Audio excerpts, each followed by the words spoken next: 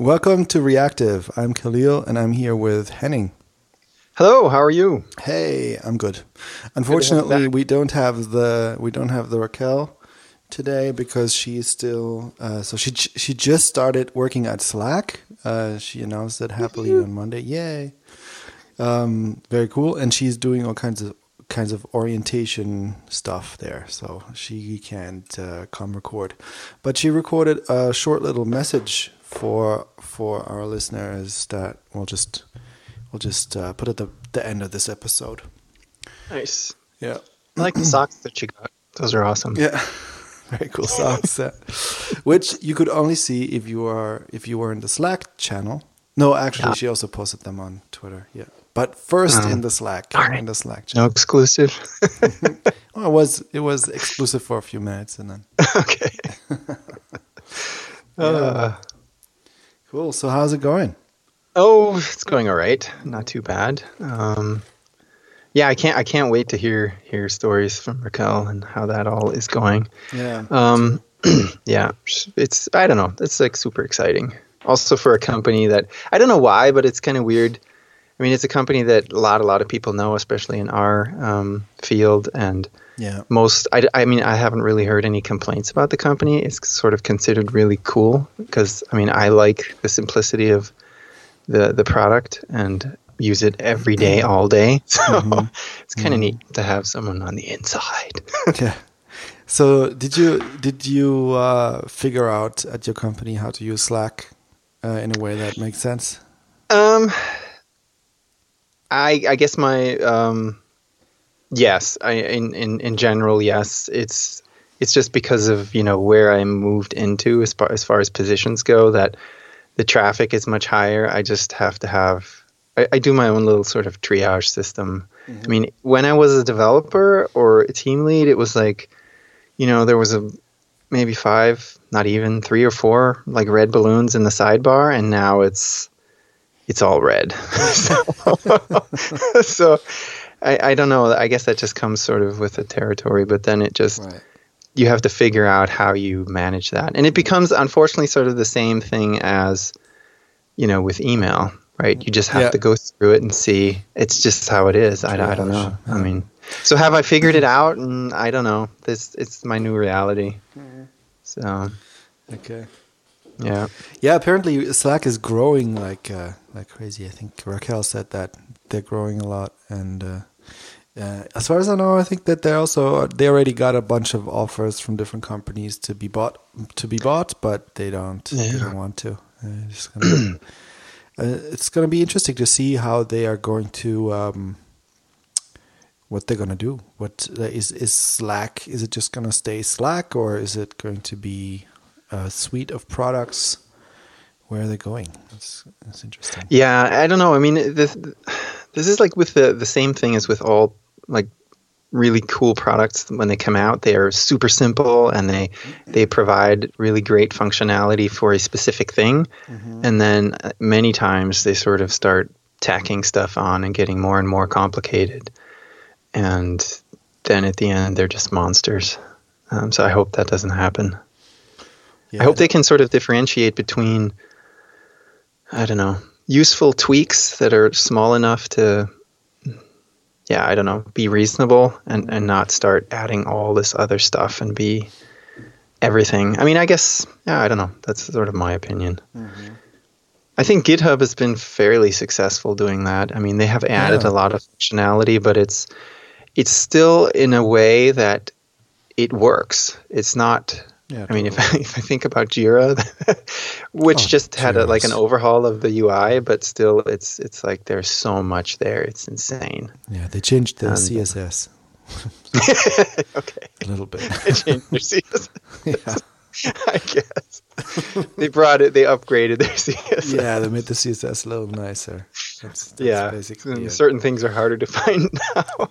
Yeah, they changed the UI a little bit, but yeah. But you know what I mean? It's like that's my biggest concern with these things they come out with like this little narrow scope of things and they're really good at it, but then they have to over time compete with the others that come out and do the same thing and differentiate themselves, and then they start adding crap, and it's like, ugh. So Yeah, we'll see. it's also because people at enterprise at big companies think that they need all this stuff. I remember when I was at my first job after my music career there, I started was working at this company for 5 years? Was it 5 years? I don't know. I think it was pretty long, but or was it just 2 years? I think it was 2. I don't know. Anyway, they needed a project management tool, and I suggested Basecamp. And Basecamp, especially back then, it was. Today it's a little bit more sophisticated, but it's still straightforward and very clear and simple and very interesting how they structure this whole project management and communication within the project. But back then it was simpler, but it was so nice. It was so, well designed and thought through, and it kind of but it didn't have a bunch of options and features, and I tried to push it and pitch it within that marketing department, and the people, everybody they just hated it. They were like, yeah, but can I group my to-dos, and can I add somebody to the to-dos? So then they went with the Microsoft product or something. I don't know. I think something. Was it SharePoint or something? No, I don't think so. I don't remember what they chose, or if I was still around when they chose something, but they definitely didn't like Basecamp. But something Jira, maybe. Okay. Jira-like, I guess. Yeah. Yeah, it was so depressing. But yeah, it is weird. I mean, in that space, I don't know. When you said that, that they wanted all this other stuff, it just made me think of the the HR portal that I have to deal with in our company. Yeah. Oh my God, it is the worst piece of, I don't even want to call it software I've ever seen. And I've been told by others that there's much worse. Like the UX is just absolutely terrible. And there's so many things bolted together, no consistency. You can't find anything. It's like, just to approve someone's vacation, I have to like Slack HR to ask them how to get there. It's crazy. It's terrible. Yeah, I know, but there's a lot of these kind of softwares that are like ages old in those companies that for how does that even stuff happen though? I mean, like, how can a product like that even be successul anymore? I think it's because it's legacy reasons. It's just there since forever, and it integrates. I think in the back end, often these companies or apps do a decent job integrating with other software like CRM and stuff like that. So they have like the database layer, the API layer, and how they interweave with other things in order to do accounting or whatever. It works. But the UI is just absolutely horrendous. And then but because they're so interleaved with everything else, it's super hard to throw it out and get something else in. Exactly. It's like we're sort of tied to that. To move out of it would be insane, because it was such a big effort to get into it in the first place. Right. But it's like, please help me. Yeah, I mean, we've been thinking about, just writing a little JavaScript a thing like with Chrome, like what's it called again? The thing that Sindre hosted for GitHub, where he modifies the UI to his liking. You could do that with a Chrome extension, but you can also automate doing things by just running, from the terminal. You just run, you program. What are these? The headless Chrome or something like that. You just program a little script that does exactly what you need done, and you pass it a few parameters on the terminal, and then it just loads up the site in headless Chrome and clicks everywhere what you need and stuff. Yeah. Oh, there's an idea. Yeah. I mean, you can. That's totally something you can do, and it might be worth the effort if it's so difficult to figure out every single I can time. probably even wire that up to Alfred so that I can just say, yeah, exactly, approve vacation, and it goes right to the page. That would be awesome. Exactly. It's actually no problem. You just need to find a time to set it up. Yeah. Exactly. Nice. Yeah.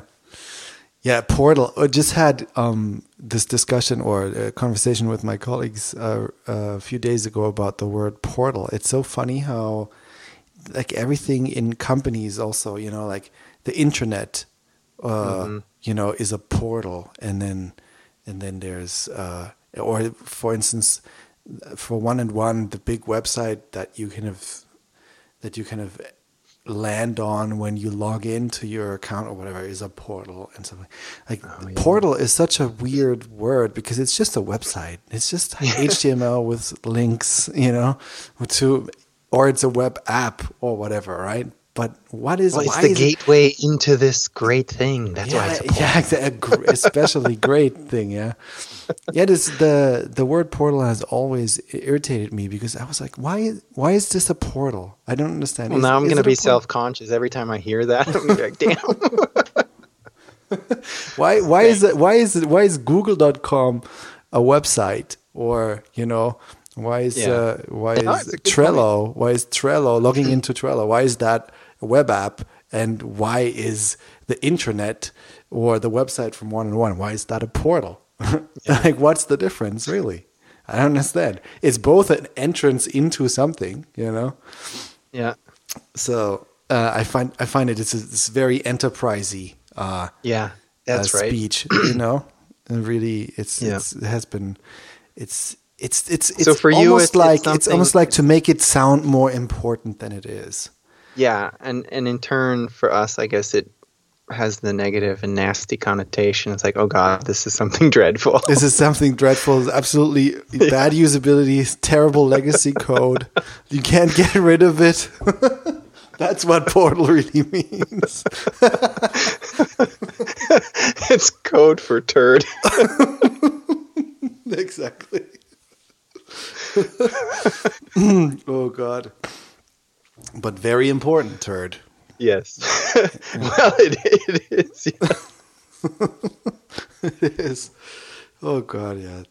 Portal. Portal. Oh God. Yeah, in German it sounds even more important. I heard that word. Yeah, exactly. Yeah, in German sounds more, and it sounds more abstract even. But the Java world has picked that up, right? Because they have the portal. They have like portal frameworks where you can make portlets. Oh yeah. Right. The which are kind of little widgets that then like are little apps in itself or something that you can display within the portal in multiple places. They totally ran with that. The Java people. Absolutely. Oh my. Yeah. So, I don't know what's been going on in your lands. Oh man. Not much. No. Yeah. No. I mean, much. I'm also going to change jobs. So that's a big deal. A big deal for me. Okay, so that's out of the bag now, huh? Yeah, it's out of the bag. I told everybody I quit my job. I signed the contracts. Nice. And everything. Where are you going? Do you want to say, or? I think I'll just do it like Raquel. I'll say it on my first day. Okay. Good point. Well, congratulations. Yeah, thank you. So how does that? I mean, that's pretty far out still, though. It's sometime next year, right? Yeah, it's in 1st of March. I'll start. It's because I have a three month notice. So it's not quite like America. That is so. Like, I was 2 weeks. Bye bye. Wow. Yeah, that's pretty crazy. I mean, I think it's great. Maybe, I don't know. It sounds daunting. No, I don't know. Maybe it depends on the company really, but typically in German companies, it's really not a big deal. It only is a problem if you're leaving because of something Yeah. negative, or or Right. like if you're fired because you fucked up, or Mm-hmm. I don't know what, like if you're like mad at somebody and you have to sit in there sit in the office for another 3 months, and or mobbing or something like that. But if you just have a normal working relationship, and it's really not like I'm not leaving because of the people or whatever. It's just that the project itself kind of run its course for me a little bit, and it's not challenging enough anymore. I can't really learn anything more, and that's it. But the team is awesome, company's cool, and so typically, as far as I have experienced it in a German company, is totally cool. It's very it's a very relaxed 1 to 3 months that you're in that company, because you don't have to stress about anything that's going to happen in the future or whatever. You just do your work, and then there's a little not party, but You probably have like some vacation to take too. So yes, and you take your vacation days, the rest of your vacation, and then that's that, and it's cool. And so you even usually like get a break in between the current and the new, probably, right? So yeah, if you take your vacation in the end. In my case, the rest of my vacation is just 5 days, because it's just the vacation that I am owed, so to speak, from the company for these 2 first months of the year, which are 2.5 days per month. Yeah. So I don't know. I might take them in January and just work until the end of February. Okay. Or something like that. I see. Well, congratulations. Yeah, thanks. Nice. Some fresh things to think about then. Yeah. That's always cool. It's going to be interesting to see. The new company is also, headquarters are in Santa Barbara in California, where they just had the fires. Yeah, oh my gosh. But I already checked they're all still fine. Yeah. So does that mean you get to go there for certain training stuff, or is it not? I don't think necessary? So. Okay. No, it's not necessary. Yeah. It's where the managers meet up. Okay. For the strategy meetings and stuff. Yeah. Which is nice. I see. Yeah. So that's what's up. Other than that, I posted an article today, which I wrote about using web components for building web apps, JavaScript apps. And I'm just kind of drilling down into that, and I'm gonna be writing about that a little more, about my experiments. I just wrote a little web application that allows you to find a coffee place that's decent near you, which kind of talks to the Foursquare API to find interesting coffee places, highly rated coffee places near you, and then just lists them basically. And it's written with web components, and I just wanted to have an excuse to use web components for a JavaScript app. Nice. So do the requests to Foursquare, do they go directly from the front end, or do you have some back end that talks to that, or how does that work? Yeah, it goes directly from the front end. Okay. But I don't like I guess it's not really ideal, because I have to have my Foursquare API key in my front end code, right? Yeah. Which is a little annoying. But right now I don't really care, because it's like nobody. Experiment, yeah. Yeah, it's an experiment. People I get 1,000 requests per day or something like that, and if somebody there's no reason for anybody to steal my key, because they can just easily get their own key or whatever from Foursquare. Yeah. It's all just free. Yeah. Yep. But if I would do a serious thing, I guess I would have to use a function as a service, for instance. Probably, yes, exactly. Probably. And so how does it work with it just uses, how does it get the location from the browser? Or? Yeah, just uses geolocation, gets latitude and longitude, and then puts that into the get parameters in the request, and then you get the response back. Nice. And it's cool. It uses like await and what's it called? Async await, for the requests, which is a really nice. It's the first time I used that API for asynchronous requests, and I wrote my little like subclass for custom components that encapsulates a few things like a setter and getter for a state property, and then it has a render function that makes sure that whenever state is updated, whenever state is set, then the state whenever the state property is set, then it calls a function called that's called invalidate, which basically means invalidate the state and re-render everything.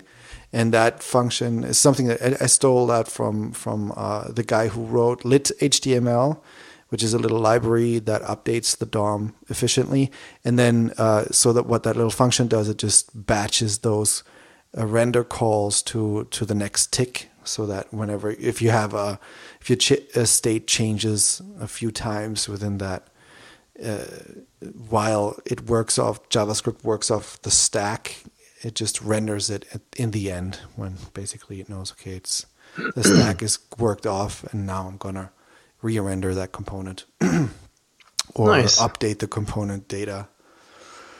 And I just wrote about that because I think front-end developers are not really aware of the fact that they can use web components to build applications, because web components are very much advertised as you can write your own element that encapsulates a DOM fragment, some CSS, and some behavior via JavaScript, and then you can just take that that new element that you made and use it everywhere. And that's true. You can do that with web components, basically. Of course, that's what they're made for and stuff. But that's not the only thing. And I just wonder why this is not that story is not told more. That you can also you can use web components in the exact same way that you can use React components or Angular components or Vue components in order to build an application, where you build your application out of components, where you have a root component, and in that root component that contains your application, you use other components to build it. And then you can also have a unidirectional data flow in that web application as well, because you can, in those components, you can use a web standard called custom events in order to trigger events, and you can tell those events to bubble up to the top, or over the, and it can bubble through all the components. If you set the right property, there's an option called compose, and if you set that to true for those custom events, then it will just bubble up, and you can catch that event wherever you want. If you say bubble true as well, and react to that, and with those custom components, you can even build something like unidirectional data flow, like a Redux-like behavior into your application without using any library whatsoever. And that's going to be my next article. It's called So basically, it's basically implementing stateless unidirectional data flow with custom events. And I think I'm going to call this pattern no fucks, because it's like no Redux. Nice. So I'm curious, when you say that front-end developers are not necessarily aware of this, like what do you attribute that to, or how do you what are you basing that on? I guess. Well, in my experience, I've been ignoring web components for a long time, because I found because I didn't really dive deep into web components before, because I just didn't feel like it was ready. Like some of the stuff just didn't land in the browsers yet, and Polymer from what I could see, like they were using Bower, which for me is the wrong package manager. You should definitely use NPM. It's 2017. They're moving towards NPM now, which is with Polymer 3, but Polymer 3 is not ready yet. It's not stable yet, as far as I could see. And they were and somehow like and everywhere they were just pushing this, like, you can make your element that you can then give some behavior and styling and stuff like that. And then they had also the whole Polymer thing, like they had to rewrite Polymer completely in order to make it production ready. And so that was Polymer 1.0, and that was not too long ago. That was like a year ago or something like that, or a little longer ago. And now they're at Polymer 2, I think. And you can use it, and people and companies are using it, and they're building applications with Polymer, which was very interesting to see. But for instance, what I also didn't like about web components was that they're meant to be distributed via HTML imports, it's an HTML file, and that HTML file contains everything that component needs: the HTML for the component, the JavaScript, and the styling for the component, right? And to me that feels wrong. Like I don't want to. I want, like, how do you? So HTML, and then you import the whole HTML file, and then that is your and that registers your component. So within that HTML file, you have the JavaScript that also registers the component, so the browser knows, okay, there's a component here, and you can use it. And those HTML imports, they block rendering, and it's weird to me that you have to have, if you want to use 10 different components, that you have to have 10 basic render blocking imports of HTML. Like, as far as I know, there is no build script that takes an HTML import file for a web component and then optimizes it and minifies it or something like that. Yeah, I mean that shouldn't be so difficult, but still, you have 3 different languages within that file, and you have to parse them differently and minify them differently and stuff. So that stuff that just felt wrong to me. It didn't make any sense. And then Michael Rogers did his take on web components, which was just everything in JavaScript, right? So he's just using JavaScript. He's using I think a template literal in order to write his HTML for the component, and then the rest is just behavior and styling, and everything is in JavaScript. And we have ES modules as well. So there's also a debate between browser vendors. They don't really want to. Some of them don't want to implement HTML imports because they're saying we're implementing ES modules right now, which is the JavaScript importing for the browser and dependency resolution for JavaScript modules. And I totally understand that reasoning, because really web components, and it all makes sense to me, like, why not put everything into the JavaScript, because a web component will not work without JavaScript anyway.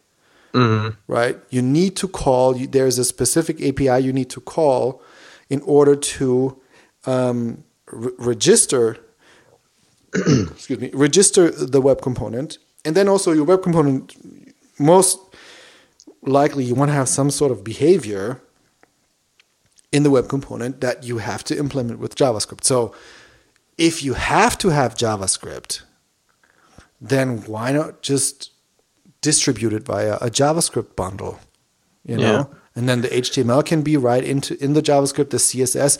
There's a whole movement about CSS in JS right now, and just have that in your JavaScript. There's not, like, that's definitely the best way to do it, I think. And it also makes it possible to use web components right now. if you think about web so it components sounds like it hasn't really settled down yet completely then. So there's still it pretty much has. Like the most important things, like I think HTML imports, you can just ignore them. Some of them, some browsers have implemented them already. Some will not implement them, but I think that is not important at all because Michael Rogers, if you want to just write, little web components that have encapsulated behavior and that you can just use everywhere in websites, web apps, how you want, whatever, then Michael Rogers has, for me, the best way to do it, which is just he writes it. He has a subclass that has some nifty behavior for default behavior for your web component, and then you just write the rest in JavaScript, and then you just publish it to npm, and then there is a little pre-publish script that runs that bundles it up, and then it puts it into a dist folder, and then goes off to npm, and then there's this service called Unpackage that just hosts all of the npm files on a CDN. So immediately, as soon as you have your bundled file on npm, it's available via a CDN. And then you can just import that file into your web application, and boom, you have your web component. You can use it, right? Nice. This is a wonderful way to just distribute and use web components. And you can do that today. You can do it now. And the cool thing, the most important thing that you need for web components, in my mind, is custom elements, which is a web standard. And it's just a custom element is a class that is that extends the class HTML element. That's a custom element, and that works in Chrome. It works in Opera. It works in iOS Safari. It works in Safari. It works in Firefox via polyfill. It works in Edge via a polyfill as well. And you can use. There's a script. And in Firefox, I know that they're definitely already developing it. I think Edge as well. Or Edge is still under consideration. I'm not sure. But Firefox is definitely coming. And there's a script that's called Web Component Loader JS that will just do a feature check on your browser and see which polyfills it needs to load, and then dynamically load the polyfills it needs in order for you to use custom elements. So if you use a modern browser that has custom elements that works with, that implemented custom elements already, then you're really shipping the most minimal payload to the browser, because you don't need to ship any framework, you don't need to ship any component framework or anything. It's just there, and you can just ship your logic basically. And the other browsers that need polyfills, they just get the polyfills. And then, like if in an extreme case, like if you use IE 11 or something like that, I think the polyfills go up to like 100K or something like that, minified and gzipped, which is a lot, right? But which is basically like a framework. But that's just for the older browsers, basically, And I guess it depends on what your audience is. But if they mostly use modern browsers, then it's pretty cool. And what's interesting about web components is really how well it's supported by the mobile browsers in Android and iOS, and that's really ideal, because for those browsers, you don't want to ship a lot of code, and you don't have to. Exactly. Use web components. Yeah. So that's why the guys from Ionic moved over to web components. They built their own little kind of setup to write web components in a way that how they want to write it. They wanted to use JSX, and they wanted to use TypeScript. And so they're using a JSX implementation, and they use TypeScript in order to write their web components. They have a little framework called Stencil.js. And nice name. Yeah, and then that just gets compiled into pure web components. And they're very high performing, and so very fast, because they introduce some sort of DOM diffing stuff as well into the whole thing, and so they have seen a huge increase in performance, especially on the mobile browsers, because that's their whole thing. You know, they make cross platform mobile apps or whatever, right, with that stuff. So that's pretty exciting, especially since you have this requirement that you don't want to ship a lot of code. And it started, the thing is, like, it really made me so happy and so enthusiastic about the web platform again. Before, I was just like, fuck the web platform. Everything is just JavaScript, you know, like, just put it into the frameworks. It's all good. Fuck it. You know, they're not gonna give us anything that's gonna make JavaScript apps better. So all the innovation needs to go into the frameworks, and hopefully maybe at some point we'll get something into the web platform that comes from the innovation that the JavaScript framework developers kind of, you know, brought into the community. Yeah. And now with custom elements existing, like, for me, a big part of the frameworks, you know, falls away, and then there's tiny little like the lit HTML, which gives you efficient DOM updating without a virtual DOM, is like 2 kilobytes, you know, in size.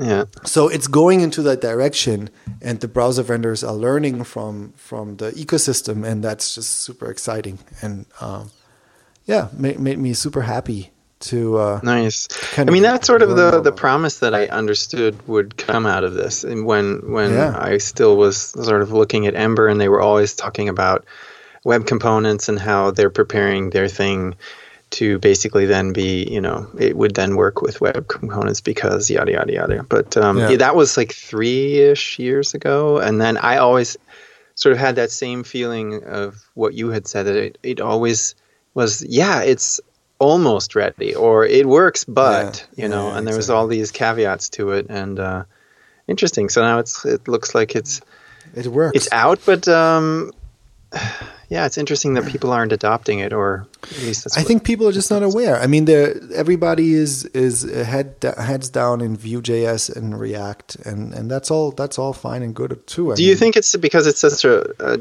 drastic shift in how you would build something that I don't know. I mean, I think people just didn't try it out. You know, they didn't experience it.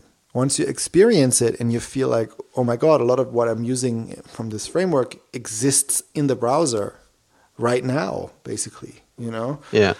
That experience is kind of creates a shift, or it did for me. And it's kind of exciting to have that in the browser.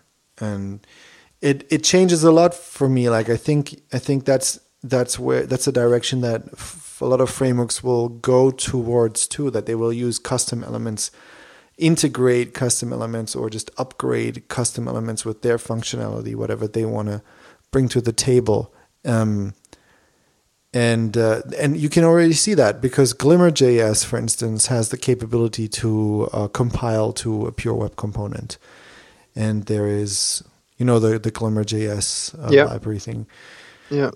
From Ember. And then also Angular came out with something called, I think, Angular Elements or something like that also has the same capability, where it's kind of like an Angular, it gives you Angular capabilities, but just wraps that in a web component or something like that. And it's also very lightweight, some sort of a compiler.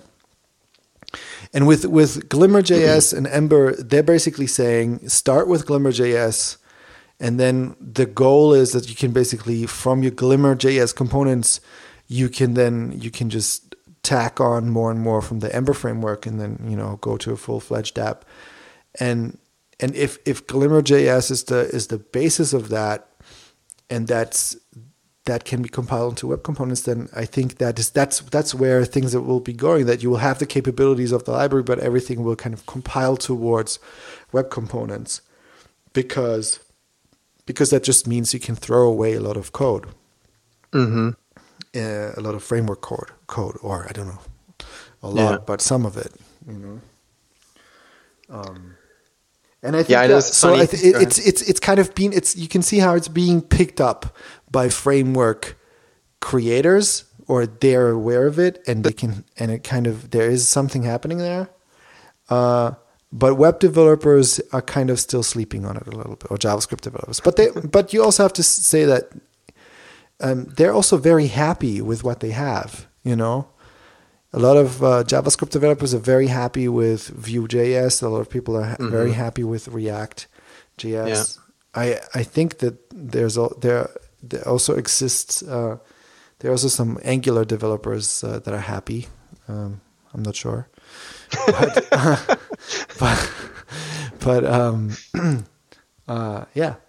especially I think especially the Vue and the React people are very happy with what they have. So, and also for me, I'll have to have a look at that. But I think server-side rendering, there is no good story for web components yet. I think I have to have a look at that. But of course, that's something that, you know, React does really well. I think Vue also does that, and and that also they do it well because they're not coupled to the browser, you know, in their API that much. They have their own API that's just within the library, and web components, they're depending on the API that is in the browser. So you can't just easily do server-side rendering in Node, I imagine. Yeah. You would have to have like a headless Chrome thing or something like that renders your website and then store that or something, you know? Now, it's super interesting to hear you talk about this. I mean, a few years ago, I guess around the time when we started this podcast, and in a while after that, you know, I was still very much trying to sort of stay up to date, or at least have some notion of front-end technologies and how that works and what's currently happening. And I think sort of in the last year, the only time I get updates on that is when we talk about it, because I'm like so stuck in really like back-end stuff now. I don't know. In a sense, it's kind of sad, but I also see that front-end is, you know, it's so sophisticated and so complex. It's not a trivial thing anymore, right? No. And so, you know, I don't know if you can actually, you know, do both really well. So, I don't know. I don't really know a lot of people that can do both well. I think I might know one person that I can think of the top of my head that I have the suspicion that he can do both well. But I don't know how well exactly. But those people are really rare. As far as I know, besides this one guy, nobody can do both well at all. So what do you think about the notion of a full stack developer? To me, that's just, I don't know, it's weird. That seems like somebody that can do a little bit of everything, but nothing really well. I think you can't be a full stack developer nowadays if you want to do it really well. Like I said, there are definitely anomalies. There are definitely people who are different and can do it. But like I said, those are really, really hard to find, and typically it's not possible. Even with a good developer, like for a good developer, it's not possible because it's just too much information. It's just too much. Like I think it's good. I think it's easy or it's possible for a good backend developer to transition into becoming a good front-end developer, or even great, you know, from great to great or whatever. But that would be then transitioning, like leaving backend behind and just doing front-end, and also then they would need a lot of time to get into it and really, you know, get into that kind of way of thinking and the ecosystem and everything. That's possible because there are a lot of principles that are similar or the same, and it's good to know back end and front end both. But if you want to get really, really good at your craft, then I think that it's definitely best to decide for one side. I mean, I guess it as always it depends. But there's like, if I'm thinking about like the back end systems that we are working on, at what scale they're at, there's just not enough, you know, cycles to be working or thinking about, you know, sophisticated front end stuff. For that, you need experts, right? It's just too much. there's just too much. I mean, even in, just trying to get everybody to sort of migrate to more, like say on my team, there's not really that many or anyone that comes from like a server background, that has like experience or extensive experience writing long running, robust, fault tolerant servers or systems or services, right? And that requires a completely different thinking than, doing websites where, you write your code to service a request and then it goes away. Completely different thinking than, okay, this is going to run for, days, weeks, whatever, and needs to be performant, needs to not die, needs to log properly, needs to play nice with everything else. So yeah, you also have similar problems in the front end. Like, how do you make your website performant? Like, how do you minimize the time to first interaction for the website? Like, that's super crucial, right? Because that's those milliseconds. They cost money if you have a business. So that means that you have to figure out, okay, if you have a lot of interaction code, like a lot of code that needs to load, then you have to think about how do you split that out so that the first render is quick and the user gets to see something or can even start interacting while, then maybe the JavaScript code is still being parsed and stuff like that. And all this stuff, like you have to start learning about how the browser does stuff internally in order to make sure that you get the best performance out of that. And that's a whole different art form of performance, in the web. So I think the full stack developer is fine for if you don't have to get into smaller things, you don't have to get into the nitty gritty on either side, and really dig into to make it scalable and perform and well performant. And stuff. So I think I can't really see how that one person can really do that really well. Yeah, seems really agreed. Difficult. So we've arrived at the magical hour. We've arrived. Okay. Yes, I need to go get kiddos. So all right, let's sign off. Let's finish this off. All right, go ahead.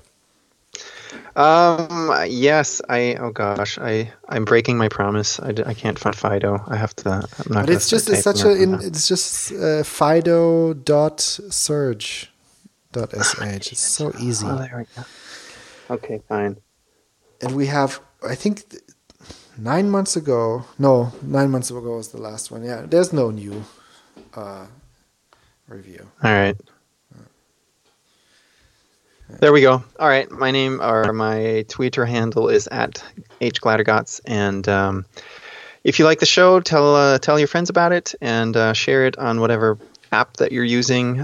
Give it a star, or even better yet, go to our show notes and get on the link there to get right to the place that you need to be in iTunes, etc., to leave us a review or just give us a rating. That'd be fantastic. And that's it for me. All right, and you can find the show notes at what was it? Reactive.audio. And you can also find the invite to our Slack, the link that invites yourself into our Slack chat in the links there in the show notes. And I'm Kahlil Tweets on Twitter. Raquel is Rockbot on Twitter, and we'll have her right after our sign off. Have her little message, so stay tuned. That's right. Yeah. Okay. All right. Have a good day. You too. Bye. Bye. Hi, everyone. It's Raquel. Sadly, I can't make it to recording today because, as many of you may have noticed on Twitter, I started a new job. I know I've been kind of talking about it ahead of time, and I wasn't telling anybody, but if you were on the Slack, or on the Reactive Slack, you would have found out a little bit ahead of time, so more incentive to join our React Slack community. But I also announced it on Twitter. On Monday, I started my first day at Slack. Funny. But yes, so I'm working at Slack now. I am an engineering manager on the platform team. And I'm still learning what all that means. And I've been basically really, really busy all week doing orientation and all that good stuff. So stay tuned. Hopefully there'll be more information from me next time.